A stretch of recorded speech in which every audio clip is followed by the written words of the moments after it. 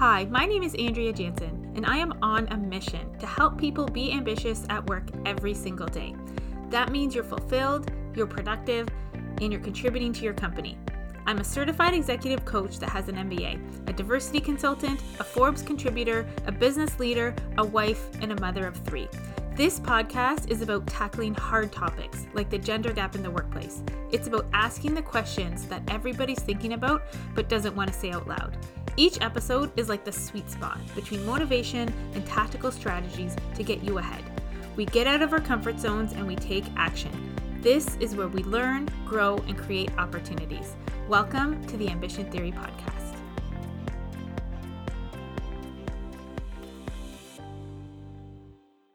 Amelia Merrick is studying her PhD at the University of Toronto. In her research, she is looking to answer these big questions. How do we support young people transition into life-giving work?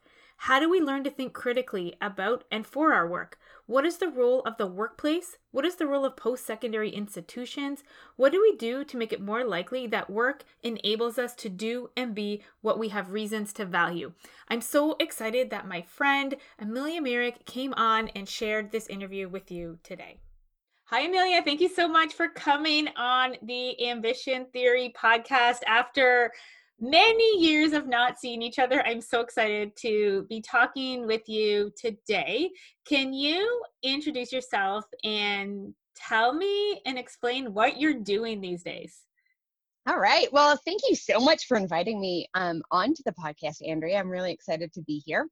I am currently living in northern BC in the town of Prince George, where though it is the middle of summer, it's 14 degrees outside right now, so no summer.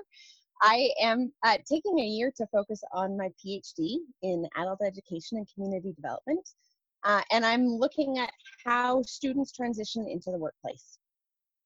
Okay, and actually I want to talk about why I wanted to interview on the podcast, and it has to do with a Facebook post. So we're friends in real life, but we honestly have not seen each other in probably 8 to 10 years, I think.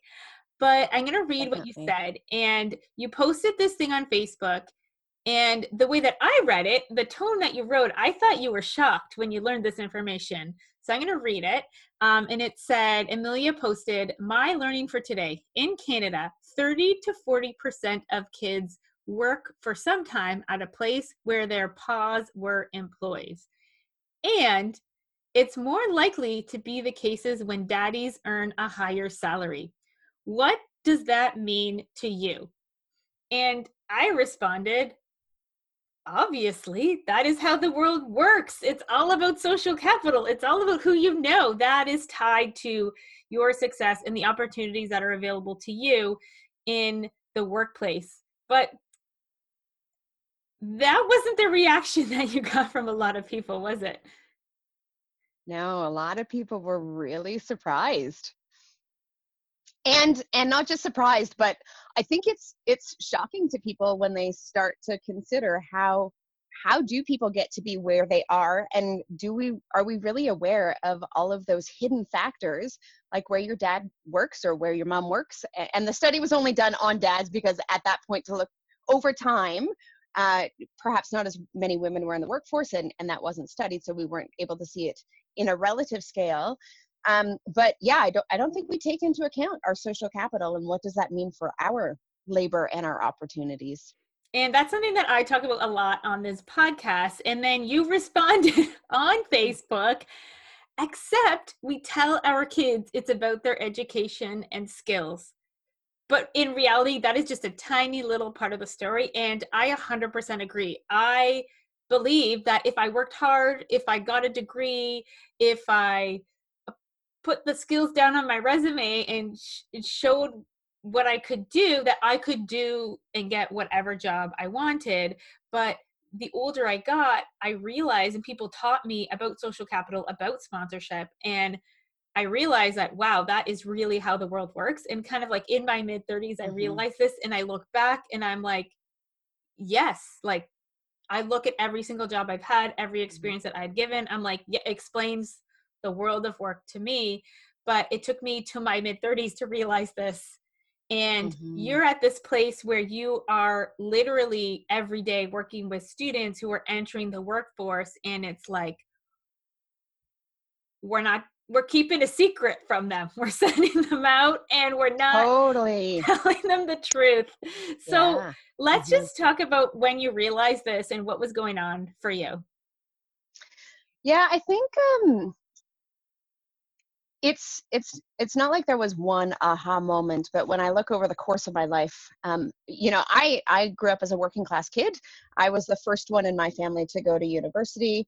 And so because of the community that I had certain opportunities available to me that many of my cousins didn't. So I think early on I started to realize how important relationships were, but I didn't really see that quantified. And I didn't see how we've got one story that says, yeah, work hard, go to a good school, volunteer, get a part-time job, and you're going to get that thing, when really as we said, that's only part of the story. And so when I started to do my PhD, I had some pretty tough professors who kept challenging me. When I started my PhD, I really wanted to look at how do we develop critical thinking skills? Like, what is the knowledge? What is the environment in which people are able to learn to think critically best? And I started to understand that the context of our relationships changes what we know, changes how we interact in the world, and what opportunities that we have. And seeing a lot of the data out there, not just, the quote that I had on Facebook was about where we work. If we have a father who has a high income, it's more likely we're going to work in that company for a period of our life. But also there's a lot of data that suggests, even in terms of if your parent graduated from high school, you are far more likely to only graduate from high school. And if your parent graduated from university, it is very unlikely that you won't graduate from the university. So what are the factors that continue to hold us into these systems where those who have a lot will continue to get a lot, and those who don't have very much are not going to get very much? Okay, so before we dive into more of the research, I want to ask you some more questions about your story, because you just said, like, you grew up in a working class family, right? And when we knew each other in real life, when we saw each other in Toronto like 10 years ago, you were actually in a very senior position in an organization, and you actually rose to the highest level of leadership in a global nonprofit pretty early. Like, I think you were maybe in your early 30s when you were in charge of like an entire country in the organization. Program. A nonprofit in a country, not an entire country. Not an entire country, so an entire program. Yeah. So you were at a high level of leadership. You weren't very old. So I'm just really curious, what was going on, and how did you get to that point? Hmm. Yeah, that's a great question. So I was the youngest female national director in my organization at that period of time. And when I think back to what it was that enabled me to get to where I was, um, there's a lot of things that I consider. I think first, I was part of a pretty powerful community who were willing to extend their social capital, who were willing to extend their resources to me and helped me get ahead. So that went outside of my work world. It was part of my community. People were there ready and willing to help me. I also was working for an organization who said expressly that they value people and they recognize the diversity of people, and they were willing to make a commitment in young people. They saw that there was a need to have young people in leadership, and they also saw that there was a benefit in having women in leadership. And so I was working for an organization who truly lived their values and created space for me to be successful as a leader. With that, I had a ton of coaching. I never had like just one mentor. I had 12 people who I could go to for different kinds of questions, who would help me see ways of responding to challenges or opportunities before me. I also think that I worked really, really, really hard. And I will say that was to the detriment of my body in many ways, and to the detriment of my relationships. And so, yes, it's awesome to look back and say, hey, I was the youngest female national director for my organization. Isn't that amazing? Um, my whole community helped me to get there, but I also made a number of personal sacrifices to be there as well. Okay, so looking back now, do you see the value of that social capital? And at the time, did you know that that was really the secret sauce? I'm going to say yes. I absolutely, from a very early age, knew that I needed to borrow on relationships.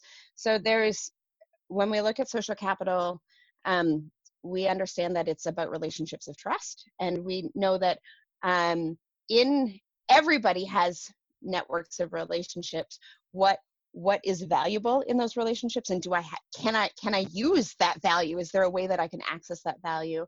And from a very young age, I had people who were investing in me and sharing their resources, whether it was time, money, intelligence, um, you know, invitations to be part of certain groups.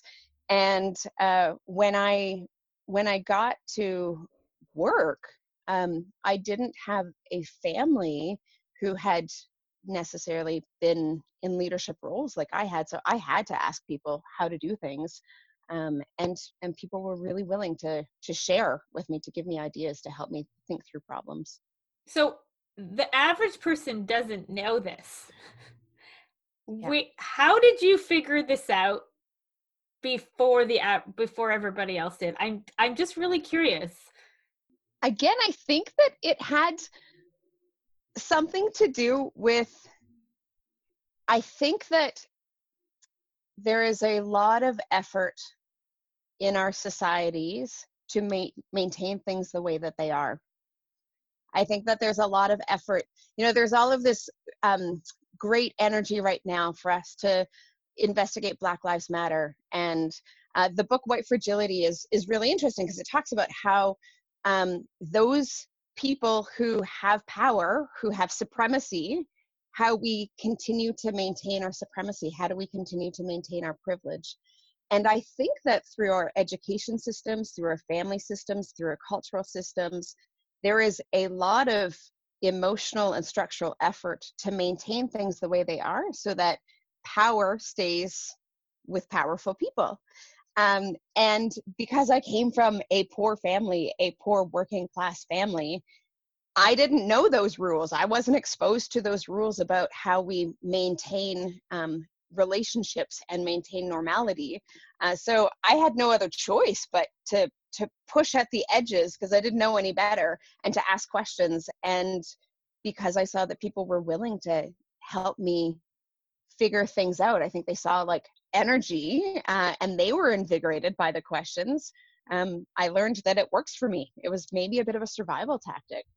Okay, so I'm really curious what motivated you to want to get to the senior leadership role in the organization, because you did say you did make some personal sacrifices along the way. So I'm just curious, what were the motivations to keep going and keep pushing, keep working, move around the world, live in different places? What motivated you? Yeah, great question. So a number of things. My first leadership job that I took was in Canada. And my boss at that time moved overseas. There was a vacancy. And I looked around and saw who could be my boss. And I was like, there's no way I want him to be my boss or him to be my boss. So I better put my name in the hat to see if I could be my own boss. I don't want somebody else to. So the first time that I took a leadership role really wasn't because I was corporate climbing. It was because I didn't like the other options of who might take on that job. And as I got into leadership, I mean, I was listening to one of your previous podcasts. You were talking about leadership or teamwork. Where do we focus our energy? And as I got into leadership roles, I had a lot of fun collaborating with people and being able to, I felt, shift the way we approach leadership a little bit differently. So I was creating space for all of us to come and bring our brains together to solve important problems. And the more important problems there were more opportunities to lead. I never wanted to become the most senior person in my organization in that country. That was not my, I wasn't climbing a ladder, but there were big problems to solve, and I wanted to be part of solving those big problems. And the opportunities were there to solve big problems with people. And I felt excited and energized to create the space where more people could come together to solve big problems. So there's the internal motivation is like that curiosity, that problem solving, and the external, the beginning was, I don't want to work for that person. But then it sounds like it became more like there's a problem that needs to be solved. I will step up to the plate and be the one to help solve that problem. Is that kind of how Absolutely. it played Yeah, out? and totally. And then knowing that like I had a specific skill set that would help solve that problem at that time in a unique way that was necessary. It was a bit of listening into the world, listening in and saying, yeah, I've got that thing that is required right now. I've got to say yes. Okay, I love that. And I'm really curious how you shifted from being a leader at a big global nonprofit to moving back to Canada and getting into the academic space. How did that happen? That's a great question. So there's a theory called planned happenstance. It's a career theory. I know you've got a career background. Maybe you've explored it a little bit. Basically, it says the world of work is complex. There are so many different factors that are at play as people step into work. There are no guarantees. You might study one thing in university or college and think that it's going to lead you to that job, but actually there's lots of different factors that are at play. So to be effective and successful in our careers, we need to look for the magic, listen for the magic, and when you see the magic, step in, take a risk, be confident to take a risk and say yes. So when I came home from overseas, I had an amazing time living overseas. I loved my work, but it did come at personal consequence. Being a single woman in Asia in a leadership role is challenging, and so I knew that I needed to come home. And I was excited to come home and start dating in Canada again. And so I started to think about what do I want in my work, and I put out 4 goals, 4 things that I sensed were really important. So I wanted to work on a cause, something that was important for community. I wanted to work in a space where there were young people and where we were part of supporting young people to think critically. I knew I wanted to work in a space in Toronto. So I put out my 4 things that were of most value to me in my work, and the world met me. And I had no intentions of moving into academia as such. I thought I have a couple of options. I could go into consulting. I could do my PhD full time and not work. I could go work for another nonprofit. And this surfaced, it was well aligned with my values and allowed me to solve interesting problems with my own unique skill set. And this job was being the director in the career center at a university, right? Correct. Okay. Yeah. So that's how you got there. And I love this idea of like, look for the magic. And when you see the magic, get out of your comfort zone and like follow that magic. That is like the number one principle of working with me, is that you got to get out of the comfort zone, because that is where the magic happens. Mm-hmm. So like, I love that concept. So thank you for sharing that. I've never heard it be called career happenstance, but I think that is beautiful. So thank you for adding that word to my vocabulary. So I am curious, in your work with these students, tell me what's different now than it was kind of 20, 25 years ago. Great question. So 20 years ago is when I graduated from university. And I would say that there's a ton of things that are different between now and then. One is there are more students that are graduating today from post-secondary education than ever before. And on one hand, that's a great thing. Canada is one of the most educated nations in the world, but it also means that there is more competition when you graduate. And what does more competition when you graduate mean? That means that employers can ask for more and give less than ever before. So when I graduated from university, I graduated in a time where the starting salary was higher proportionally than what it is today. I was graduating at a time when, after making all of that investment in my university fees, I was able to get a full-time job with a contract, with vacation, with benefits, and have some financial security so I could start to pay back my student loans. I was graduating in a time, here's a really interesting statistic, about how employers are investing in their new employees. So I was graduating in a time where there was still a lot of investment in new employees understanding the world of work, because we know that when you go from school to work, it's a very different mindset. What is expected of you is very different. In school, it's, you know, A, B, C's, and D's. You know if there's a right answer and a wrong answer. We know that in work, it is really nuanced. It's really complex. There's no right answer. We're creating the right answers. And so back when I graduated, there was a huge investment in onboarding and helping me to understand what it meant to be a worker instead of a student. In fact, the government, I did an internship program funded by the government. It was worth like $25,000. Doesn't exist anymore. And the studies actually show that over the last 20 years, there has been a decline in onboarding by 40%. So what we're spending on people as they enter work for the first time is 40% less than 20 years ago. And their education is like 40% more, and they're getting precarious jobs. They're not getting full-time contracts. So the world of work is so different today than it was when I graduated. So how does that affect the economy and companies and businesses' ability to deliver value, make profits, all of that? Because it sounds like they're saving in the salary and the actual cost of the people there, but is that affecting their productivity and what, like, the output?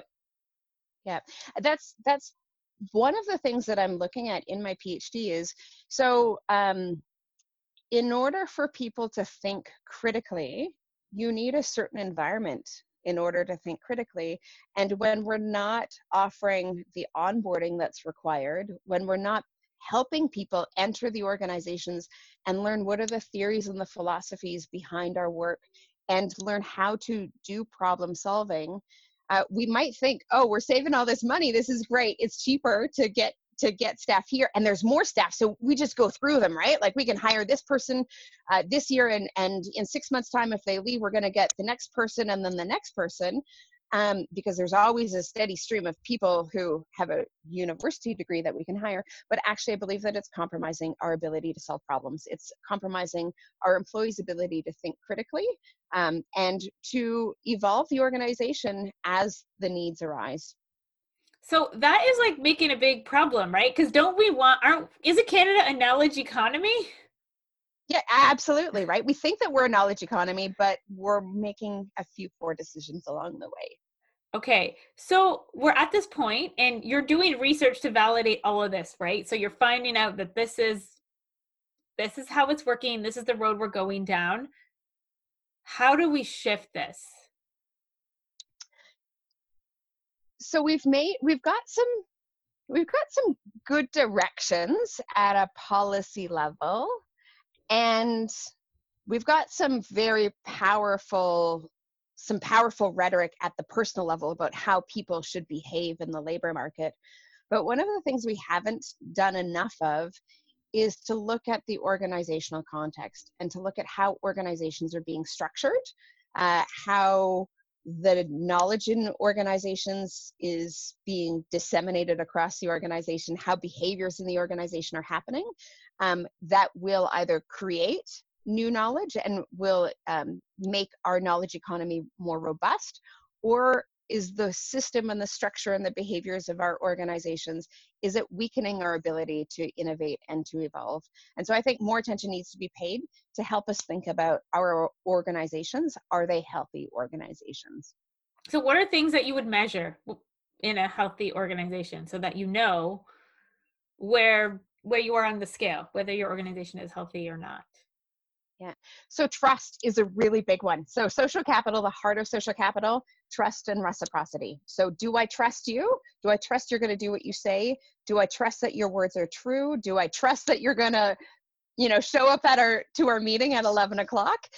If there is trust, then there is a capability that we can reciprocate, that there is reciprocity. So I will help you with something, you will help me with something. When we have trust and reciprocity, it reduces the transaction costs in an organization. So I don't have to sit there and have surveillance over you. I don't have to sit there and like monitor, did my staff come in at 9 o'clock and did they, complete that Excel spreadsheet to the quality that I expected?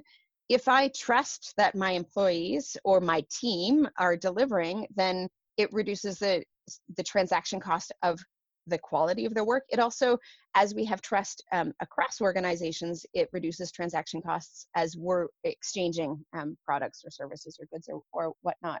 So I think the first and foremost is, do we see trust in the organization? How, and what are the spaces? How can people talk about the spaces where trust can grow? So, sometimes this is really simple things like, in a meeting, how is trust shared or built within a meeting? Are there spaces within the organization where people can grow their trust, whether it's like, you've got a kitchen and people can have lunch and share about their lives and share about their work, and trust grows. But I think that organizations where there is trust, that is the sign of health. Okay, so I want to go back to this original Facebook post in this idea that connections and social capital matter, and how you build social capital. You build it through your network, through trust and reciprocity, but we aren't teaching people that in school. So how can we teach people? Because I think that it's the key to having productive organizations, to create the key to knowledge, the key to innovation. But there's just this lie that we keep teaching young people, that if you work hard, you keep your head down and you graduate, know the right answers, you will get ahead and you can do whatever you want and you can have all the opportunities that you want in the workplace. How do we change that? So I think there's 3 things that come to mind immediately. One is, understand who and why does this lie continue to perpetuate itself? So who benefits? Who benefits from this lie? Big businesses are benefiting from this lie because it's producing this reserve army of labor. I think Marx called it that. So because of this lie, we're producing all of these people who have university degrees who can spin through an organization without having to invest in the legacy or in the development of these people. And so this is a bit of a tangent, but if you look at the inequalities in organizations between the highest paid CEOs and their median staff or their lowest paid, the change over time is like, it's through the roof. And we don't typically acknowledge this. So in 1965, the difference between the lowest paid employee and the CEO, it was 20 times different. So if I was making $100 a week, as the lowest paid employee, my big boss was making, I guess, $2,000, 20 times more. Today, there is a difference of 278 times difference from the lowest paid employee to the CEO. So that's like extraordinary to think that within an organization, someone at the top is making so much more benefit than their lowest paid employees. I don't know. I kind of think that the people at the top want us to continue to believe this lie, work hard, do the right thing, know the right answers, keep your head down, because it enables them to continue to stay in power. So I think we need to question who is perpetuating this lie and what is being used to make us believe, get your head down, social capital doesn't matter. So that's the first thing. I think another thing that's really important is to look at what within education helps you to build social capital, helps you to build trust and reciprocity. It's being part of clubs. It's being part of groups, whether it's the origami group, the fencing club, the swim team. Being part of community is really important. And we have eroded our community spaces. So, when I think about the community spaces that I had 20 years ago when I was graduating versus what students have now, we have eroded those community spaces. We need to encourage young people to be part of groups and clubs and follow their interest and not just follow the buck and not and create spaces, invest in those spaces. I think that's another really big one. So investing in the co-curricular programs in college and university is really important. And I had a third one, but I can't remember what the third one is.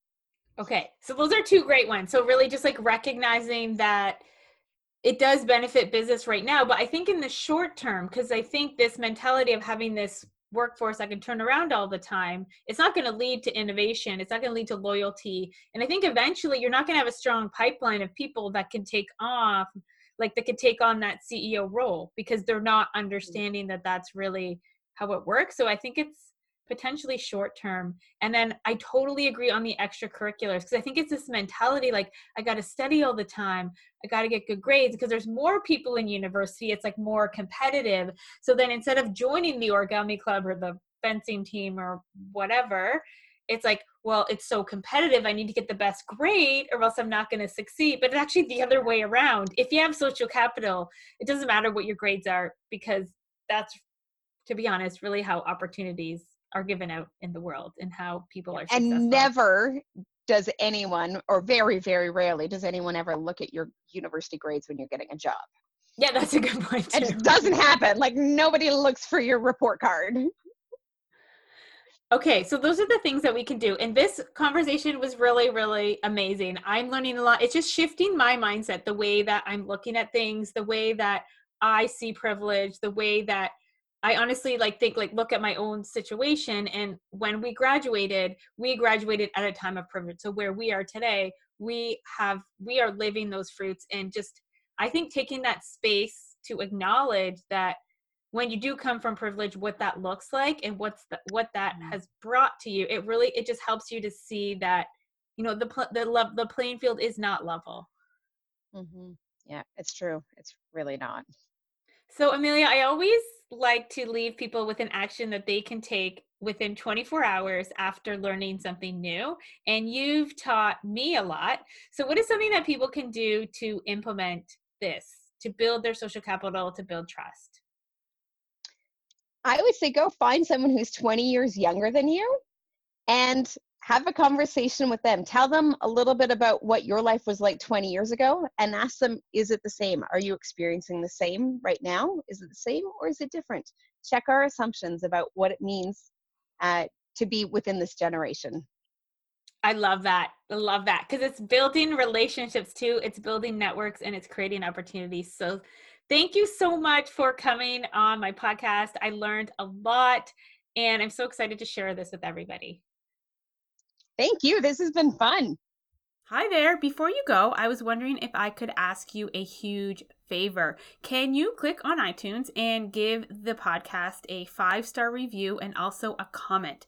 This would mean the world to me. It also helps us to spread the word about the podcast and attract higher profile guests. We want to be able to deliver thought leadership around diversity and inclusion every single week, and having more reviews on iTunes will help us to do that and help us to keep the show going for free for you. So please head to iTunes right now, give us a 5-star review, and leave us a comment. Thanks so much. I wanted to take a minute to tell you about Ambitious Everyday. It is all of the exercises that I take my coaching clients through in the form of a journal to help you focus and take action towards your goals. And here's the great news. If you subscribe to our newsletter, you get 11 pages of the journal for free as a PDF right to your inbox. So head on over to ambitiontheory.ca and sign up.